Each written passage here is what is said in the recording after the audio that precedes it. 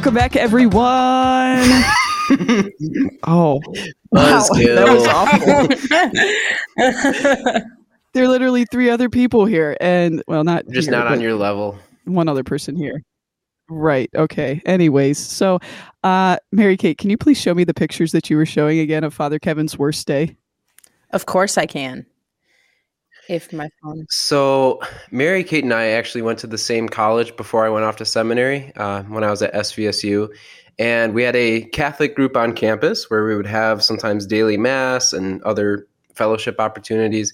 And one day I was with that group and we wanted to play a game of dodgeball. It was guys versus girls, 3 guys, 4 ladies. One of the guys on our team was on the school's baseball team. So I was like, there's no way the girls are going to beat us. And so I put $20 on the game. I was like, this is how confident I feel. I will put forward $20, and if we lose, it's all yours. And Mary Kate just showed the picture of reminding me the outcome of that unfortunate day. I am collapsed on the ground, just in utter defeat and confusion as to how we could have possibly lost, but we did indeed lose. That's fantastic. That's a fantastic picture right there. Not everyone can win, Father. I suppose. But the thing is like they actually took the money. Like they didn't just laugh and say, no, it's fine. Like they took the 20 and ran. Like I still have yet to see any return on that, but I guess they won it fair and square. I'm pretty sure our friend Ola, she ripped her jeans while we were playing that. So she was like, I'm going to use this $20 to get myself a new pair of jeans. There you have it. Sad part about it is $20 now to buy a pair of jeans is like, right. You'll be lucky to buy a pair of jeans for $20. Those pictures were from 10 years ago. Oh, baby. Yeah. Yep. Anyways, well, Father, we're glad that you still like sports, even though, you It's taken lost, a lot of inner healing, but I'm at a much more at peace with myself now. So thanks for the concern. I figured. That's good. Well, this week we have a special guest with us. So obviously you guys can see him, but not our listeners can't. We have Deacon Matthew Gembrowski with us, who is, I was expecting some cheers or something on. Wow. So, Deacon Matthew Gembrowski with us, who will be ordained to the Order of Priesthood here in 40 days, 39 days? But it's on May 12th. May 12th, right. So we're coming up. You're not excited, are you? Oh, I'm pretty excited. I'm pretty pumped. No, he's really excited. So we're going to give him a little bit of time here to just introduce himself, kind of how he got to this point, where he's from, things like that. And then we'll kind of jump into walking through the ordination rite, because a lot of people have probably never experienced the ordination of a priest or any kind of ordination. And so just a chance to walk through the rite, what is actually happening, and then hear some of Matthew's thoughts on what is he feeling, what is he looking forward to in the priesthood, things like that. So yeah, we're happy to have you, Matthew. It's good to be here. I've told this story before, but I just love repeating it because it gives you some idea of my life. So in seminary, we're often asked to give our vocation story to either people at a parish or people that come to visit the seminary. And that could be very long for some guys or pretty simple for others. And it's just, how did you come to discover that this was God's calling for you in your life?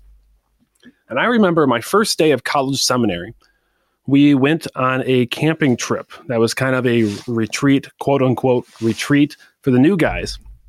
And after we did some nonsense outside where we ran around, we had to get to know each other. And so they sat us down in groups of 4 and they said, all right, guys, now we're going to tell each other our vocation stories. And so, these guys started saying their stories, and oh my gosh, they were so involved. They were going on for 25, 30 minutes about all these. Some guys had these visions of Jesus on a beach. I remember that one. And as they're talking, I'm just thinking to myself, vocation story? We just got here. There is no vocation story. I asked for an application and then I signed up and now I'm here. There's no story. So I felt very dumb. My story was about 2 minutes long, and they all tried to console me. Oh man, that's cool too. Yeah, God's working so well in your life. Yeah. So that was the beginning of my seminary formation. But I'm from Saginaw, Michigan, Deacon Matt Gembrowski. I entered the college seminary straight after high school. So I went to the local Catholic high school, Nouvelle Catholic Central. And from there, I decided to go on to college seminary at St. John Vianney in St. Paul, Minnesota. And then from there, I went on to Mundelein Seminary, where I'm finishing up my final year of theology in the Archdiocese of Chicago. As far as a vocation story, which at that point I didn't really have, the more I reflect on it and look back on it, when I was in high school, really at the very beginning of high school, there was a desire, two desires, one for greatness. I guess I was a deep thinker as a kid, and I thought very seriously, I only get one shot at life, man. What am I going to do with it? I want to do the greatest thing possible. I want to live, unselfishly. I want to live for others. I want to do the best thing I could possibly do with my life. And the second desire was one for truth. And again, being kind of a deep thinking kid, I want to know what really mattered in life, what was true. And the more I studied my faith, which I was more or less into, we came from a very Catholic family, Mass every Sunday, Catholic school. But the more I studied it, the more I was like, wow, there's real stuff here. Sometimes I would go to Mass and, it was 8 of us kids. I've come from a family of 8 and mostly old people at my home parish. And I would sit there and I'd be like, man, this is hokey. When I was at Mass, like, oh gosh, this just seemed like we're all getting together on Sunday and then we leave and we go about our lives. But the more I looked into the faith and studied it, talked to priests I knew, got to know the church more and more, the more I saw the beauty of it, the more I saw the truth of the Catholic faith. And it really just drew me in. Those two desires came together, the desire for greatness and the desire for truth. And my heart was drawn to priesthood. And at that time, I couldn't explain to you why. I couldn't explain to you what priesthood was or anything about that. I didn't really have a prayer life even. But I held on to that all throughout high school. And it was a cause for great embarrassment for me. I knew in my mind, okay, I want to do this. I want to go. I think I have to go to seminary. But man, I don't want to tell anybody because then I'm going to be labeled as that guy. So I would just lie to people. When they would ask me what I wanted to do, I would just say something with science. That was my go-to line was, what do you want to do in college? Something with science. Anyway, so I finally puckered up the courage to get the application for seminary. I made my way into St. John Vianney. And I don't know how long you want this vocation story to go on for. I'll go on a little bit longer. Yeah, that's fine. When I was there, this is for anybody who's discerning who may listen to this, I felt that I did not belong there at all. I really felt that, man, all these guys were holier than me. They knew what was going on. They had vocation stories. And I was just this punk from mid-Michigan, a town nobody ever heard of. And it really weighed on me because I remember calling my mom. This sounds dumb. I remember calling my mom like, Mom, all these guys have these religious t-shirts here. They have like these Jesus t-shirts, these youth group t-shirts. I don't have anything. She's like, okay, I'll help you out. She sent me a hoodie, like a sweatshirt. All it said on it was St. Michael. There was no context. There was nothing. It just, I guess that was my religious clothing. So I wore that around to kind of fit in. But I just felt that, they were all had something that I didn't have. And but the more I stayed faithful to prayer, I grew in my prayer life, the daily holy hour, the daily routine of Mass, the breviary at seminary, growing in formation. And the more I felt, my heart is being drawn in this direction. A lot of stops and starts, a lot of doubts, a lot of back and forth. Maybe this isn't for me. Maybe I should go do something else. But whenever I would go to prayer, at the pivotal moments of my life, I feel that, still silent voice really drawing me on. And I've stayed true to that voice, that, pull from the Lord throughout all these years in seminary. And I'm really glad I have. I'm excited to be ordained finally, a priest, May 12th. Everyone come out, Cathedral, 2:30 p.m. Be there. I'll be there. I hope so. And, I am just very pumped to be a priest for the Diocese of Saginaw, my home.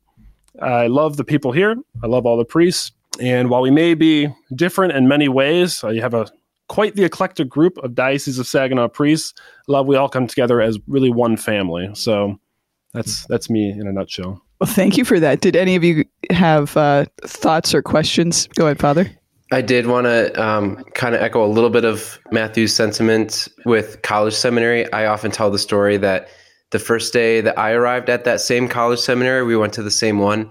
Our rector sat all of us guys down. I think there were 30 of us. And he goes, statistics show only a third of you guys will end up getting ordained.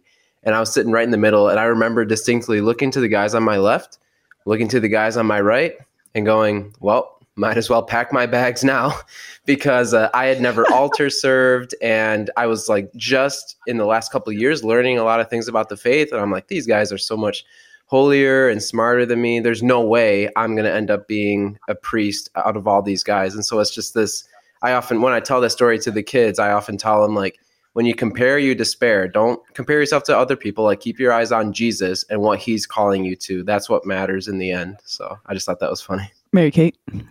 I thought it was really funny when Deacon was talking about these holy t-shirts, because I remember when Jason and I first started dating, that's like all he wore. There's one that's like man of God, or be the moon, reflect the sun, and like all of these different, like John 3:16. And I'm like, doesn't he own anything else? Well, didn't Jason go to St. John Vianney too? He did. He and I overlapped for 1 year. So an overlap of 1 year. Wow. Look at that. And now Jason has 3 kids, 3 and under. Right? Yeah. Did I get that right? 3 and under? Mm-hmm. Look at me. All right. Great. Well, thanks for sharing your story. And so now we kind of transition into walking through what does the rite look like. Do you want to look at this too? Sure. Okay.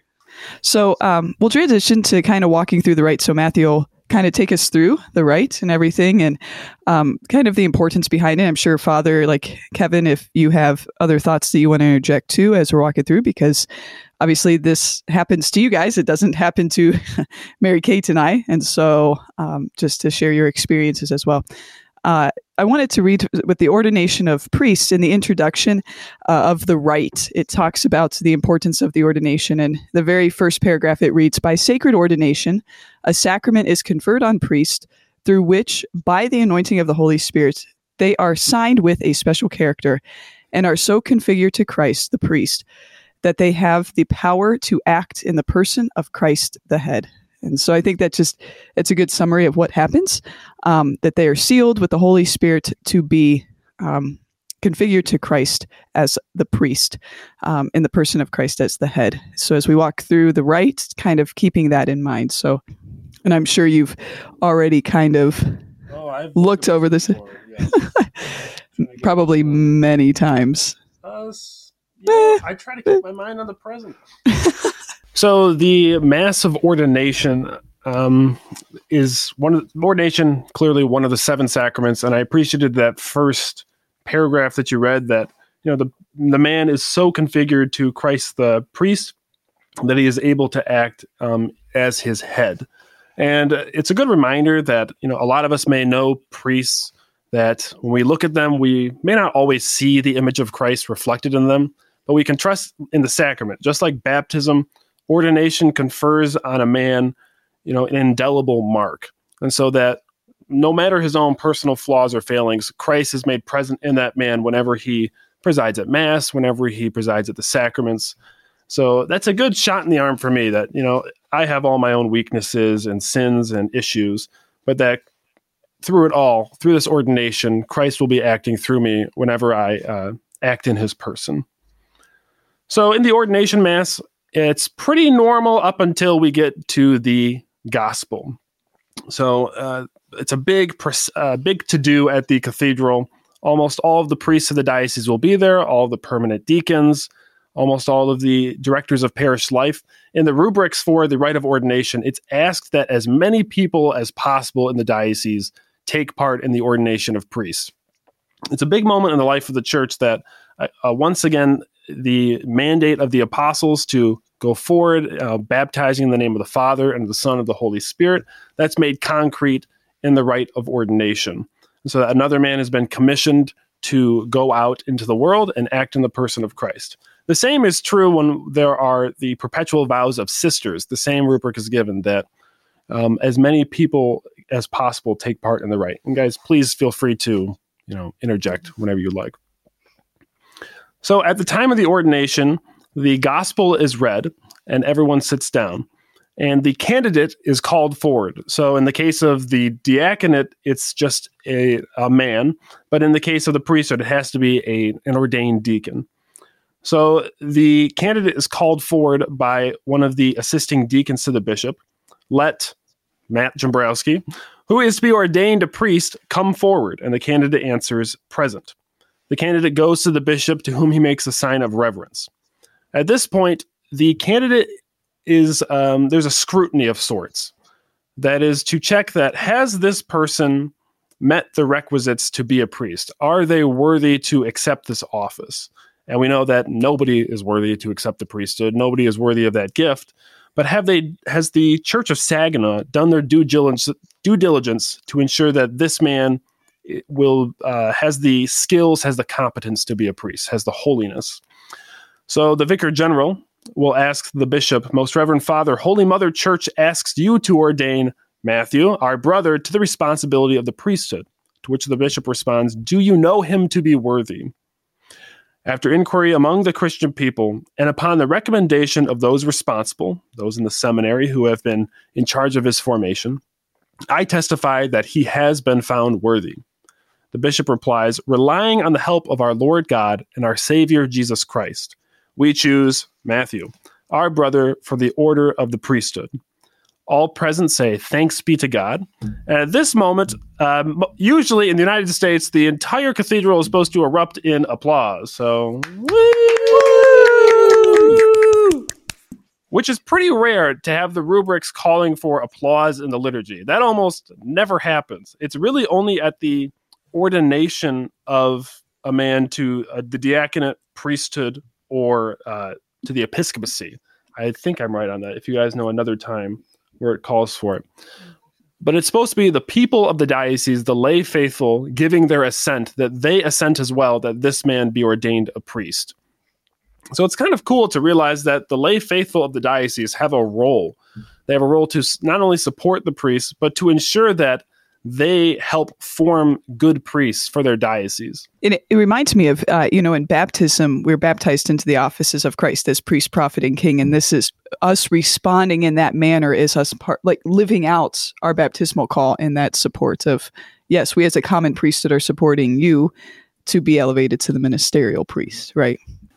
I could say too, just as I reflect back on undergoing this ordination, right, one of the things that struck me from this particular time of prayer is those words, we choose this man, which takes me back to John chapter 15, when Jesus says, it was not you who chose me, but I who chose you. And that was something that praying before being ordained a priest was very freeing for me to realize that it was not fundamentally my choice that I'm getting ordained. It does call for my response of a choice, but it was first and foremost God choosing me. And in that moment, I don't have to worry about whether or not I'm being accepted into the presbyterate, accepted into the diocese, because I get to hear the words, we choose this man, and then I'm going to lay down my life. So it's just like in the exchange of vows in a marriage. It's like the woman gets to hear first, I have been chosen, and now I'm going to be able to give myself to this man who has chosen me. And say, well, I choose you as well. So it's just beautiful that we men are chosen before we ourselves lay down our lives and respond with our yes. I appreciate the role that the assembly has in the ordination rite, because if you look at the other rites of the church, it's not isolated to that moment. If you go to the RCIA rites, every time there is a scrutiny, every time there is a welcoming of the elect or of those who are seeking to enter into the church, the assembly is always asked as one, are you willing to assist this person in their desire to enter the church? Are you willing to assist them as they seek to be saints in the Catholic Church? To which everyone responds, I am, I do. And so it continues throughout the man's life, through baptism, through confirmation, where he had a sponsor, through his first communion, where he was prepared by his parish, up through his time in the seminary, up until he's ordained, that the assembly from which he came, he's still a member of that assembly, and they have an active role in preparing them for the ministry. So after the elect has been called forward, everyone applauds, happy times. the bishop will go into his homily. Now, the Roman Pontifical, the book from which the ordination rite is taken, has a set homily that the bishop may give if he desires. Usually a bishop will blend the set homily given with his own words. But there's one paragraph I'd like to read from the set homily. It's where, after the bishop has addressed the assembly on what's happening, he addresses the one man who will be ordained a priest. The bishop says, "Now, dear son, you are to be raised to the order of the priesthood. For your part, you will exercise the sacred duty of teaching in the name of Christ the teacher. Impart to everyone the word of God which you have received with joy. Meditating on the law of the Lord, see that you believe what you read, that you teach what you believe, and that you practice what you teach.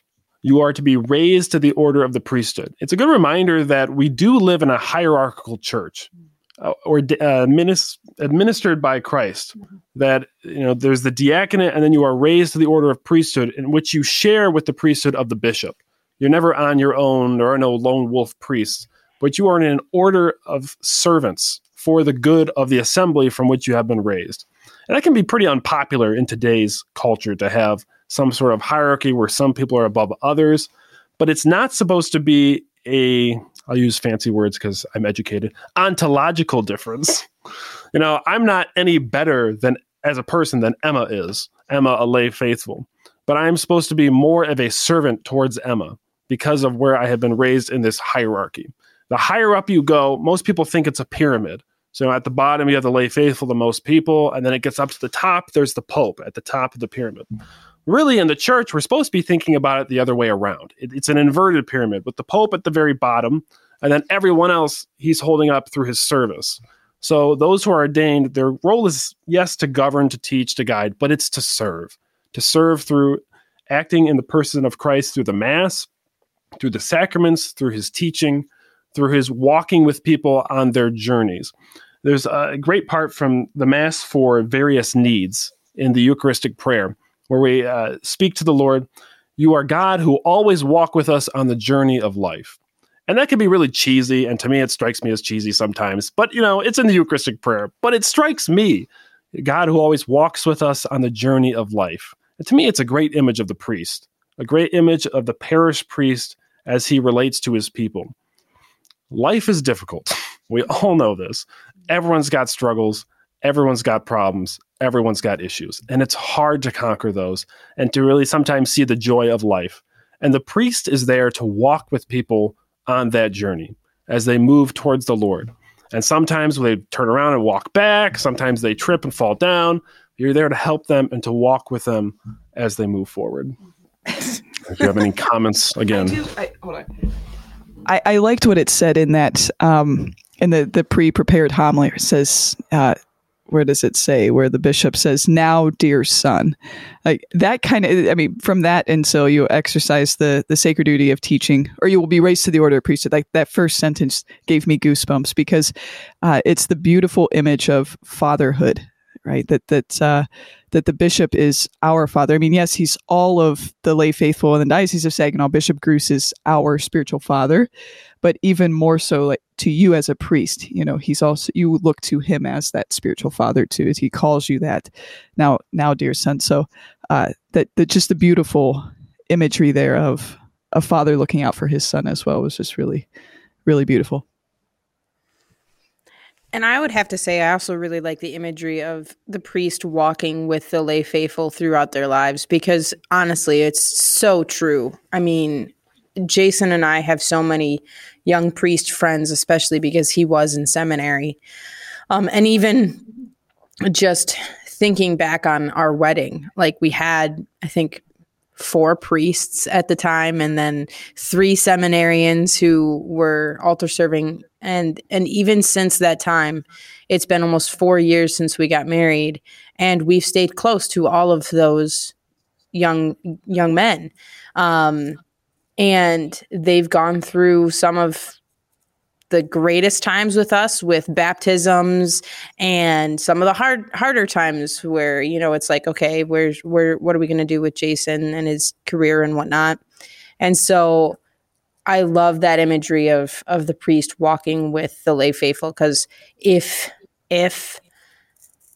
the lay people were to allow themselves to be loved by their priests, they would find great friendships. And so I love that imagery of the priest walking with the people. That's awesome. So the bishop has finished his homily, and the ordination rite will really now get into full swing with first the promises of the elect. So at my diaconate ordination, I made certain promises to the bishop to fulfill the office of the deacon, to pray always the liturgy of the hours, and to remain celibate, as well as, did I say obedience? No. All right. I also prayed for obedience, or promised obedience. I prayed for it too. Yes. So the bishop will go to his chair, and the candidate will come before him, and the bishop will address him. Dear son, before you enter the order of the priesthood, you must declare before the people your intention to undertake this office. And then he goes into the several promises, and I want to read each one just so you know, what does the priest promise when he is ordained. First, do you resolve with the help of the Holy Spirit to discharge without fail the office of priesthood in the presbyteral rank as a worthy fellow worker with the order of bishops in caring for the Lord's flock? And the elect answers, I do. So what does that mean? Basically, are you going to do what a priest should do? Are you going to act in the person of Christ without fail? When you are called upon by your faithful, will you go? When the Sunday liturgy comes around, will you be prepared and celebrate it worthily? When the confession time comes or somebody asks to be reconciled with the Lord, will you give them the time to have that encounter with the Lord? Will you care for the Lord's flock with the order of bishops? He goes on. Do you resolve to exercise the ministry of the word worthily and wisely, preaching the gospel and teaching the Catholic faith? The church consistently puts a high emphasis on preaching. And sadly, Catholics are not known for their great preaching. You know, if you go to most Protestant churches, the homily is the centerpiece of the entire service. It could be an hour or more. And they may not have a liturgy of the Eucharist or anything of that kind, but there is intense preparation put in by most Protestant ministers into their homilies. And so it's an invitation for us and a challenge that we should be putting much more effort into preaching the word of God with skill, but also with holiness. That when a priest or a deacon is preaching the gospel at Mass, it's not just a nice talk or it's a intellectual discussion. It's coming from a man who is intimately familiar with the words that he's preaching to others. You know, a priest that doesn't pray with the scriptures, is a useless priest to his people, because he can say good things, he can make people feel good, but can he speak to their hearts? Can he speak to the deepest part of them and communicate what God is desiring to say to them? Only if he prays. Only if he is deeply familiar with what he's saying. I think it's Sister Miriam James Heidland says this often before her talks, and I really love it. She says, you know, you may hear she'll say something along the lines of, you may hear many good things tonight, but the most important thing isn't what I'm going to say to you, it's what the Holy Spirit's going to speak to you.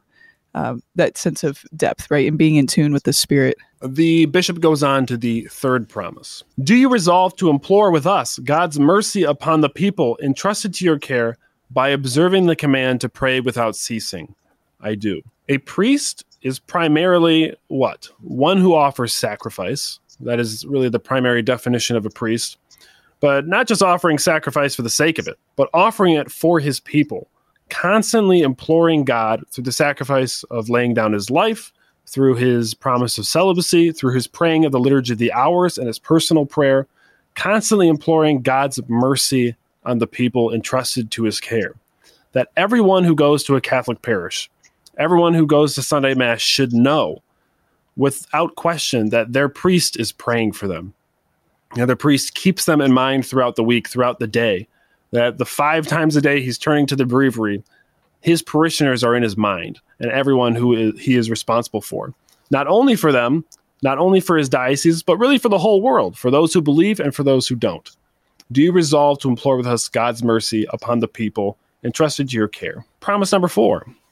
Do you resolve to be united more closely every day to Christ the High Priest who offered himself for us to the Father as a pure sacrifice, and with him to consecrate yourself to God for the salvation of all. Priesthood, same with religious life, same with marriage, is not a job. It's not something we can take off and put on at will. This promise is convicting the priest of his need for ongoing formation to continue to grow in holiness. Do you resolve to be united more closely every day to Christ the high priest?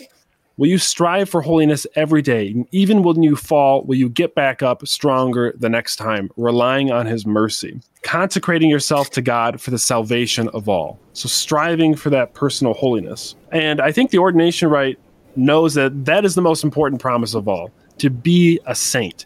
Because at the end of that promise, the elect says, I do, with the help of God. He kind of closes out the set of promises that he'll make apart from obedience. So I do with the help of God. I will continually conform myself more and more to Christ the priest. Yeah, that's that last promise is what I have on the back of my ordination card, because when I read that and I prayed with it and I recognized that that's the only promise we make where we have that addition, I do with the help of God.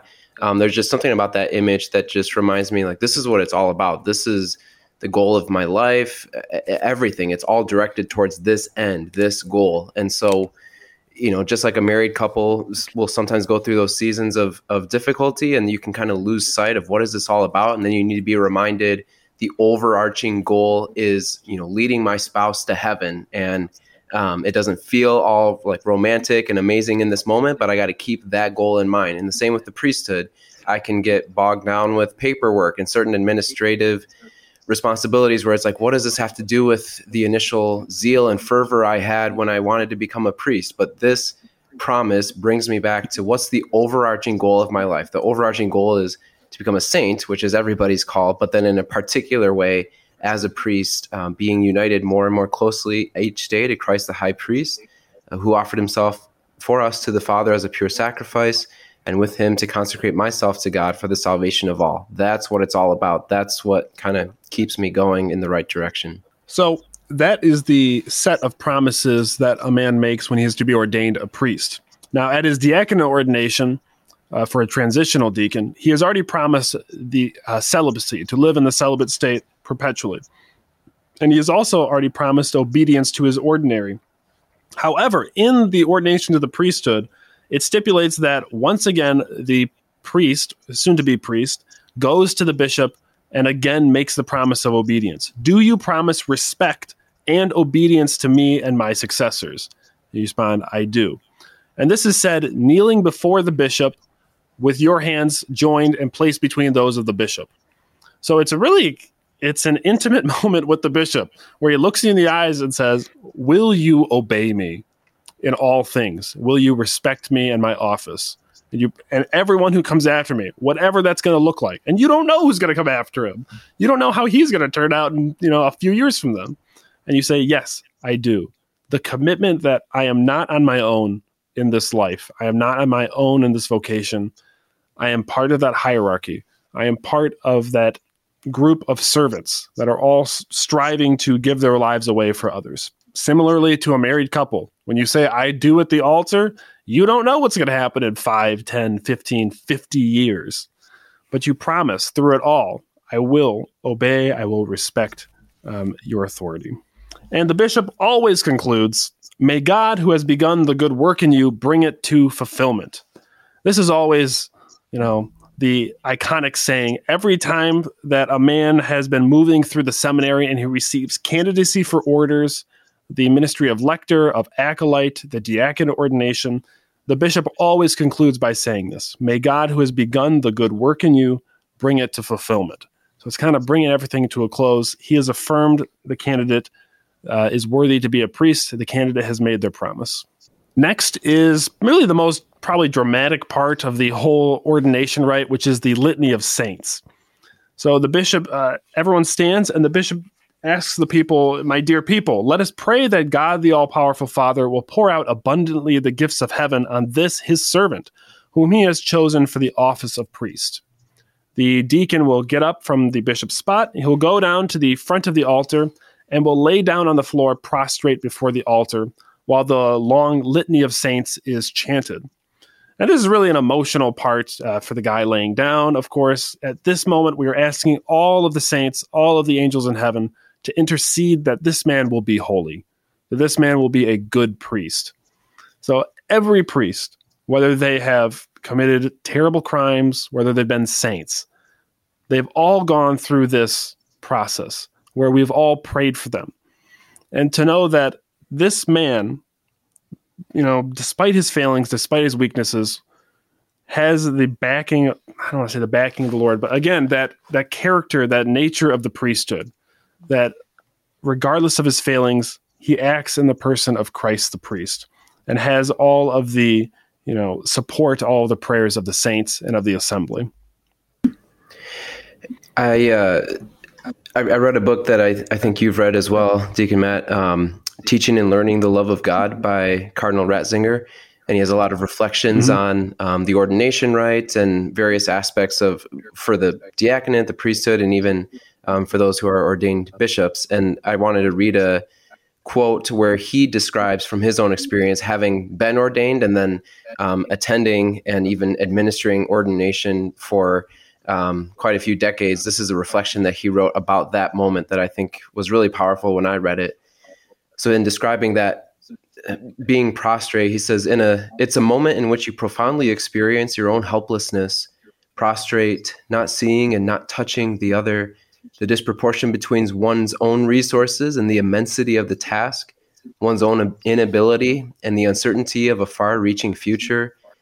In all the wretchedness of an experience of inadequacy, we nevertheless heard the prayer of the whole cathedral, the invocation of all the saints. It told us ever more insistently, you are not alone. You are walking in a great fellowship that will not abandon you. It is the great communion of the saints of all centuries. But we not only sense the fellowship of a past church, but we're introduced into the communion of the church of today, which supports and offers companionship on the journey and does not abandon you. It introduced you into the communion of the church of tomorrow, for the ship of the church is built to last forever. So you have the church past, present, and future all being called to mind there in that moment. Mm-hmm. That's great. It's a tradition in the seminary, or maybe, I don't know, maybe it's just Mundelein, but I think it's everywhere, that guys will say, when you get to the Litany of the Saints, when you're being ordained, it's a good practice to have in your mind one gift that you want to ask from the Lord. One thing that you're going to really beg for as you're laying down prostrate on the floor during the Litany of the Saints. I have not decided yet. I still have to pray what I'm going to ask for my priesthood ordination. But for my diaconate, I asked for humility, that I would, whatever my own ego will get in the way, I can lay down my life when I need to, for the good of the people I will serve. Now you can ask people who I spend time with every day whether that prayer was answered or not. Just don't ask them when I'm around. But it's really, I strive, I'm laying here on the floor, I'm laying down my life. Help me to do that in reality. Help me to have the humility to do so. After the Litany of the Saints, the man will rise, and the whole rite of ordination centers around the prayer of ordination that the bishop will then pray. The man will go to the bishop, who will lay hands on the man in silence, and then will extend his hands and pray the prayer of ordination, which is a lengthy prayer recounting the priesthood throughout salvation history. But the matter of the prayer, the words that he has to get right for this man to be ordained a priest, I'll read that one paragraph. This is towards the end of the long prayer. The bishop prays, "Grant, we pray, Almighty Father, to this your servant the dignity of the priesthood. Renew deep within him the spirit of holiness. May he henceforth possess this office which comes from you, O God, and is next in rank to the office of bishop. And by the example of his manner of life, may he instill right conduct." So at that moment, when the bishop has prayed those prayers, the man becomes a priest. He has laid his hands on the man in silence, which is an ancient gesture stemming from the Acts of the Apostles. And at that moment, he is ordained a priest. Once that prayer is prayed, he's kind of invested with the symbols of his office. He's a priest, but it has to be handed over to him. As Father Kevin said, priesthood is not something I come and choose for myself. I get to know that when the bishop calls me, when I'm the elect and he's calling me forward to make those promises, I've been chosen for this. There was some aspect of my own choice, yes, but it was a response to a call. It wasn't something I pursued for my own reasons. And so in the same way, the symbols of the priest's office are handed over to him. So first, his hands are anointed with sacred chrism, that these hands will offer the sacrifice of the Mass. They will stretch out over penitents to forgive them of their sins and confession. They will heal the sick through the anointing of the sick. And they will offer blessings to the faithful people of God. That those hands will help people. They will walk with people on that journey of life.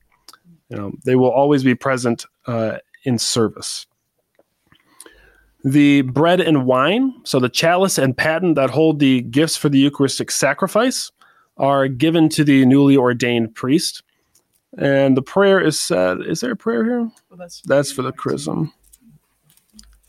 Here it is. Here is the prayer for handing over the chalice and paten. Receive the oblation of the holy people to be offered to God. Understand what you do. Imitate what you celebrate. And conform your life to the mystery of the Lord's cross. So again, he is to offer this sacrifice for the people of God. Whenever a priest says the words of consecration, this is my body, this is my blood. He says that in the person of Christ. So yes, it is Jesus's body, it's Jesus's blood, but he says that about himself too. This is my body, this is my blood. I am giving myself for the people entrusted to me. So again, for the priest who really acts in persona Christi through the sacrament of ordination, it's a very intimate moment. And then finally, the chasuble and stole are invested upon the newly ordained priest.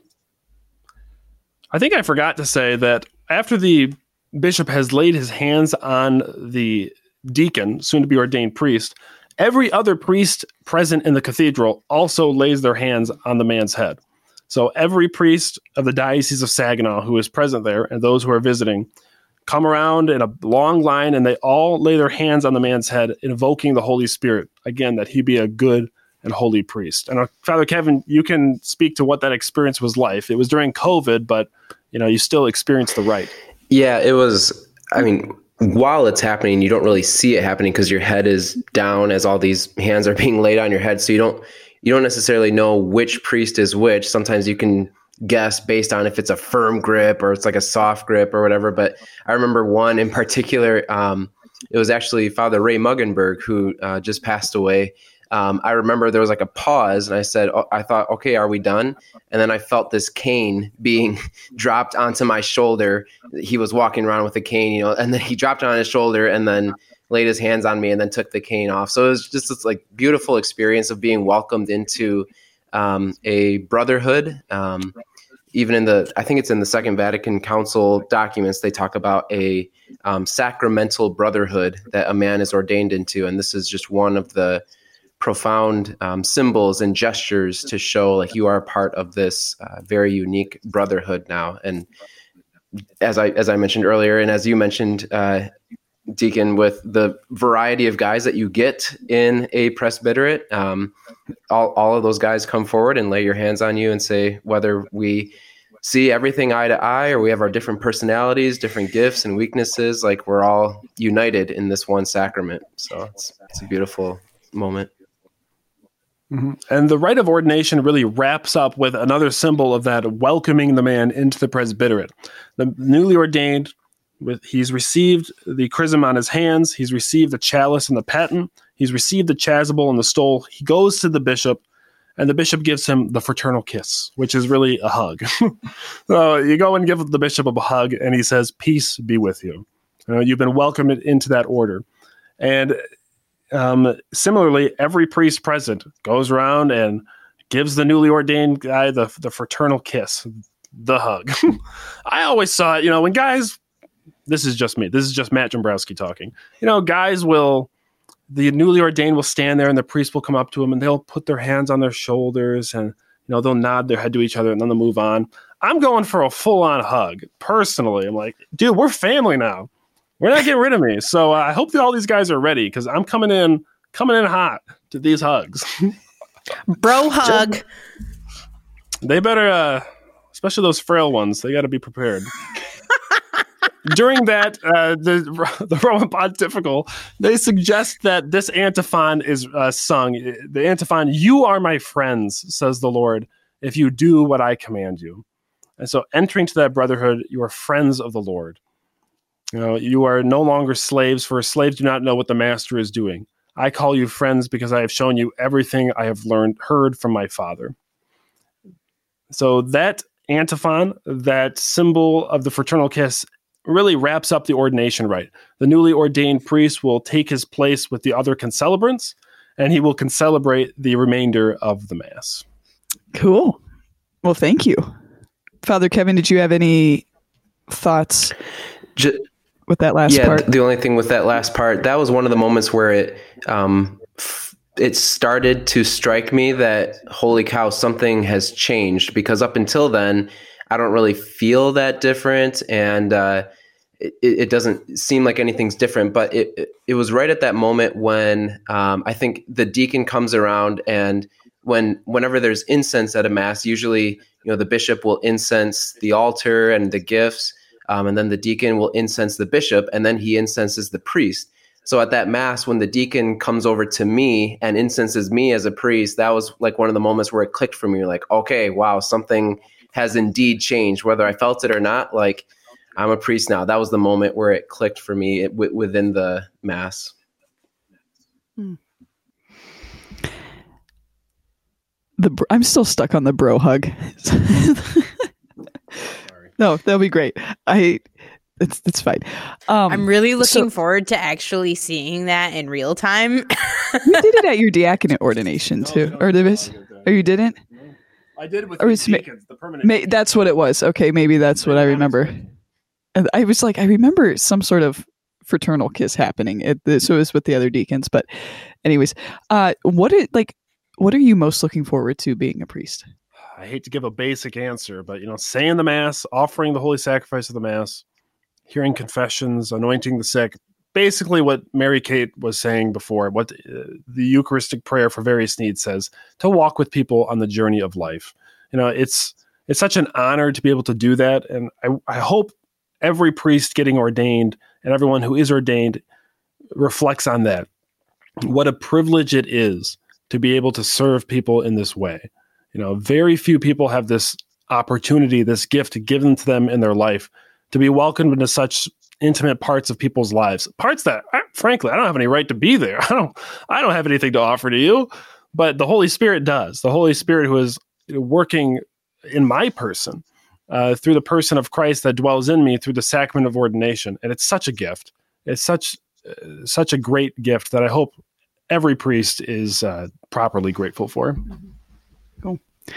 Well, I know, this is a personal, I've been grateful for your friendship, right? And so I'm excited. And it's been beautiful to see how the Lord has used you, even as a deacon too. So I'm excited. I know all of us are excited to see what the Lord has in store for you as a priest, right? And I'm thankful for Father Kevin's friendship too, as a priest. I didn't know him while he was a deacon or seminarian, but he's always been Father Kevin to me, but grateful for that. So know that as lay faithful, I am grateful for both of your yeses. And I'm excited, Deacon, I'm very excited to see how the Lord will work. So before we head into One Joyce, did either one of you have any final thing to say? Just looking forward to that bro hug, man. Bring it on. Oh, you and me both. I'll brace myself. It's gonna be a great party, great celebration. Amen. So, all right. Well, Deacon, thank you for being with us. Thanks for diving into the ordination rite. Know that we are all praying for you. And so also we're going to wrap up with our One Joyce. So you've listened to the podcast a few times, right? Yeah. Okay. So it's just sharing something that's brought us joy. how we've seen the Lord work, right, in the past week or month or Lent, or it's been a while because we've been really busy. So I really don't want to go first. And I say this all of the time. Father Kevin's rolling his eyes. Okay, Mary Kate can go. All right, so I have two. Sorry. So as Emma said, I think on the last episode when I was not here because I was moving. Jason and I just got a new house. We live like 5 minutes away from his job, so that saves us on gas, which is fantastic, because his commute before was about 40 minutes. So yeah, so really excited for the new house. We've been moved in for about a week now. And my second one joy, which is really my second joy, it's Holy Week. I love Holy Week. I just love it so much. In fact, when Jason and I first started dating, I was like, Holy Week is my jam. So Jason actually proposed to me during Holy Week, the year that we got engaged.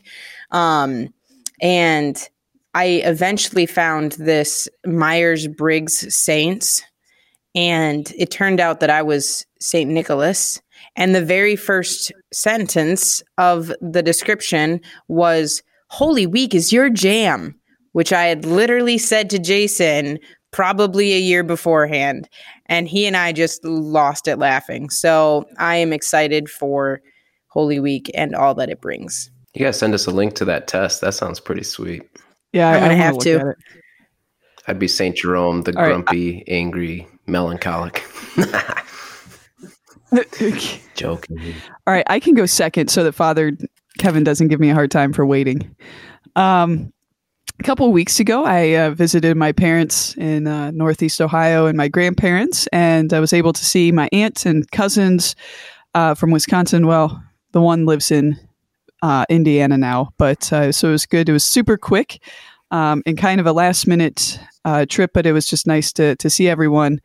And then I would say, I guess my second one joy also is that it's Holy Week. Just I love this week. So being a liturgy enthusiast, I really enjoy this time. So the liturgy, the hours this week are just, it's really beautiful. So those are my two joys. All right. There's a lot on my mind, but I'll just kind of keep it simple. Today was the first day this year where I've enjoyed a cup of coffee out on my back porch. It's like 52 degrees right now, no wind. So I was just sitting out there with a cup of coffee, and it's just like everything is right with the world. So just keeping it simple this week. Well, you guys had one joys or two. I'm going to have 7. Oh. So I will soon have 7 nieces and nephews. My sister Mary is due with her second child on Easter Monday. So they won't understand this because they're so young and they're not going to hear it, but I'll give them a shout out anyway to Bennett, Lucy, Sophie, Ivy, Caroline, Evelyn, and new baby, who we don't know the name yet. So those are all my nieces and nephews. I love them a lot. They're all below 6 years old. Today's Lucy's birthday, so happy birthday, Lucy. And I feel like an old man because sometimes I get up in the morning at school, and before I go to my holy hour, it's at 5:50 a.m. They moved it earlier, and it's distressing. But before I go there, I will look up pictures of my nieces and nephews on my phone. I'm like, they're so cute. They bring me joy. So I'm looking forward to seeing all of them over Easter. They're all going to be home, and I'm meeting my new niece or nephew next Monday. Aw, it's cute. Wow. Wonderful. Any other thoughts really quick before we jump off? Because sometimes we cut this and then I'm like, oh, I wish I would have said something. All right, great. Deacon, would you actually be willing to close us in prayer? In the name of the Father, and of the Son, and of the Holy Spirit. Amen. Father, we praise you for the gift of Holy Week. Praise you for the honor and the privilege of being able to walk with your Son as he approaches Calvary, to suffer with him, to be betrayed with him, to be able to lay all our sins down on the cross with him, to spend time in the tomb with him, and on Easter Sunday that we are able to rise from the dead with him. We know that that is our final destiny that you call us to. We ask that you help us to remain faithful to your Son, faithful to your Catholic Church, that we may one day reach that destination. We ask this through Jesus Christ, our Lord. Amen. Amen. Amen. Son, Holy Spirit. Amen. All right. Well, Father Kevin, Mary Kate, Deacon, it's been fun. So until next time, know that we're praying for you, and please pray for us. God bless. Yeah. See ya. You guys have the same ending So all do the time. you.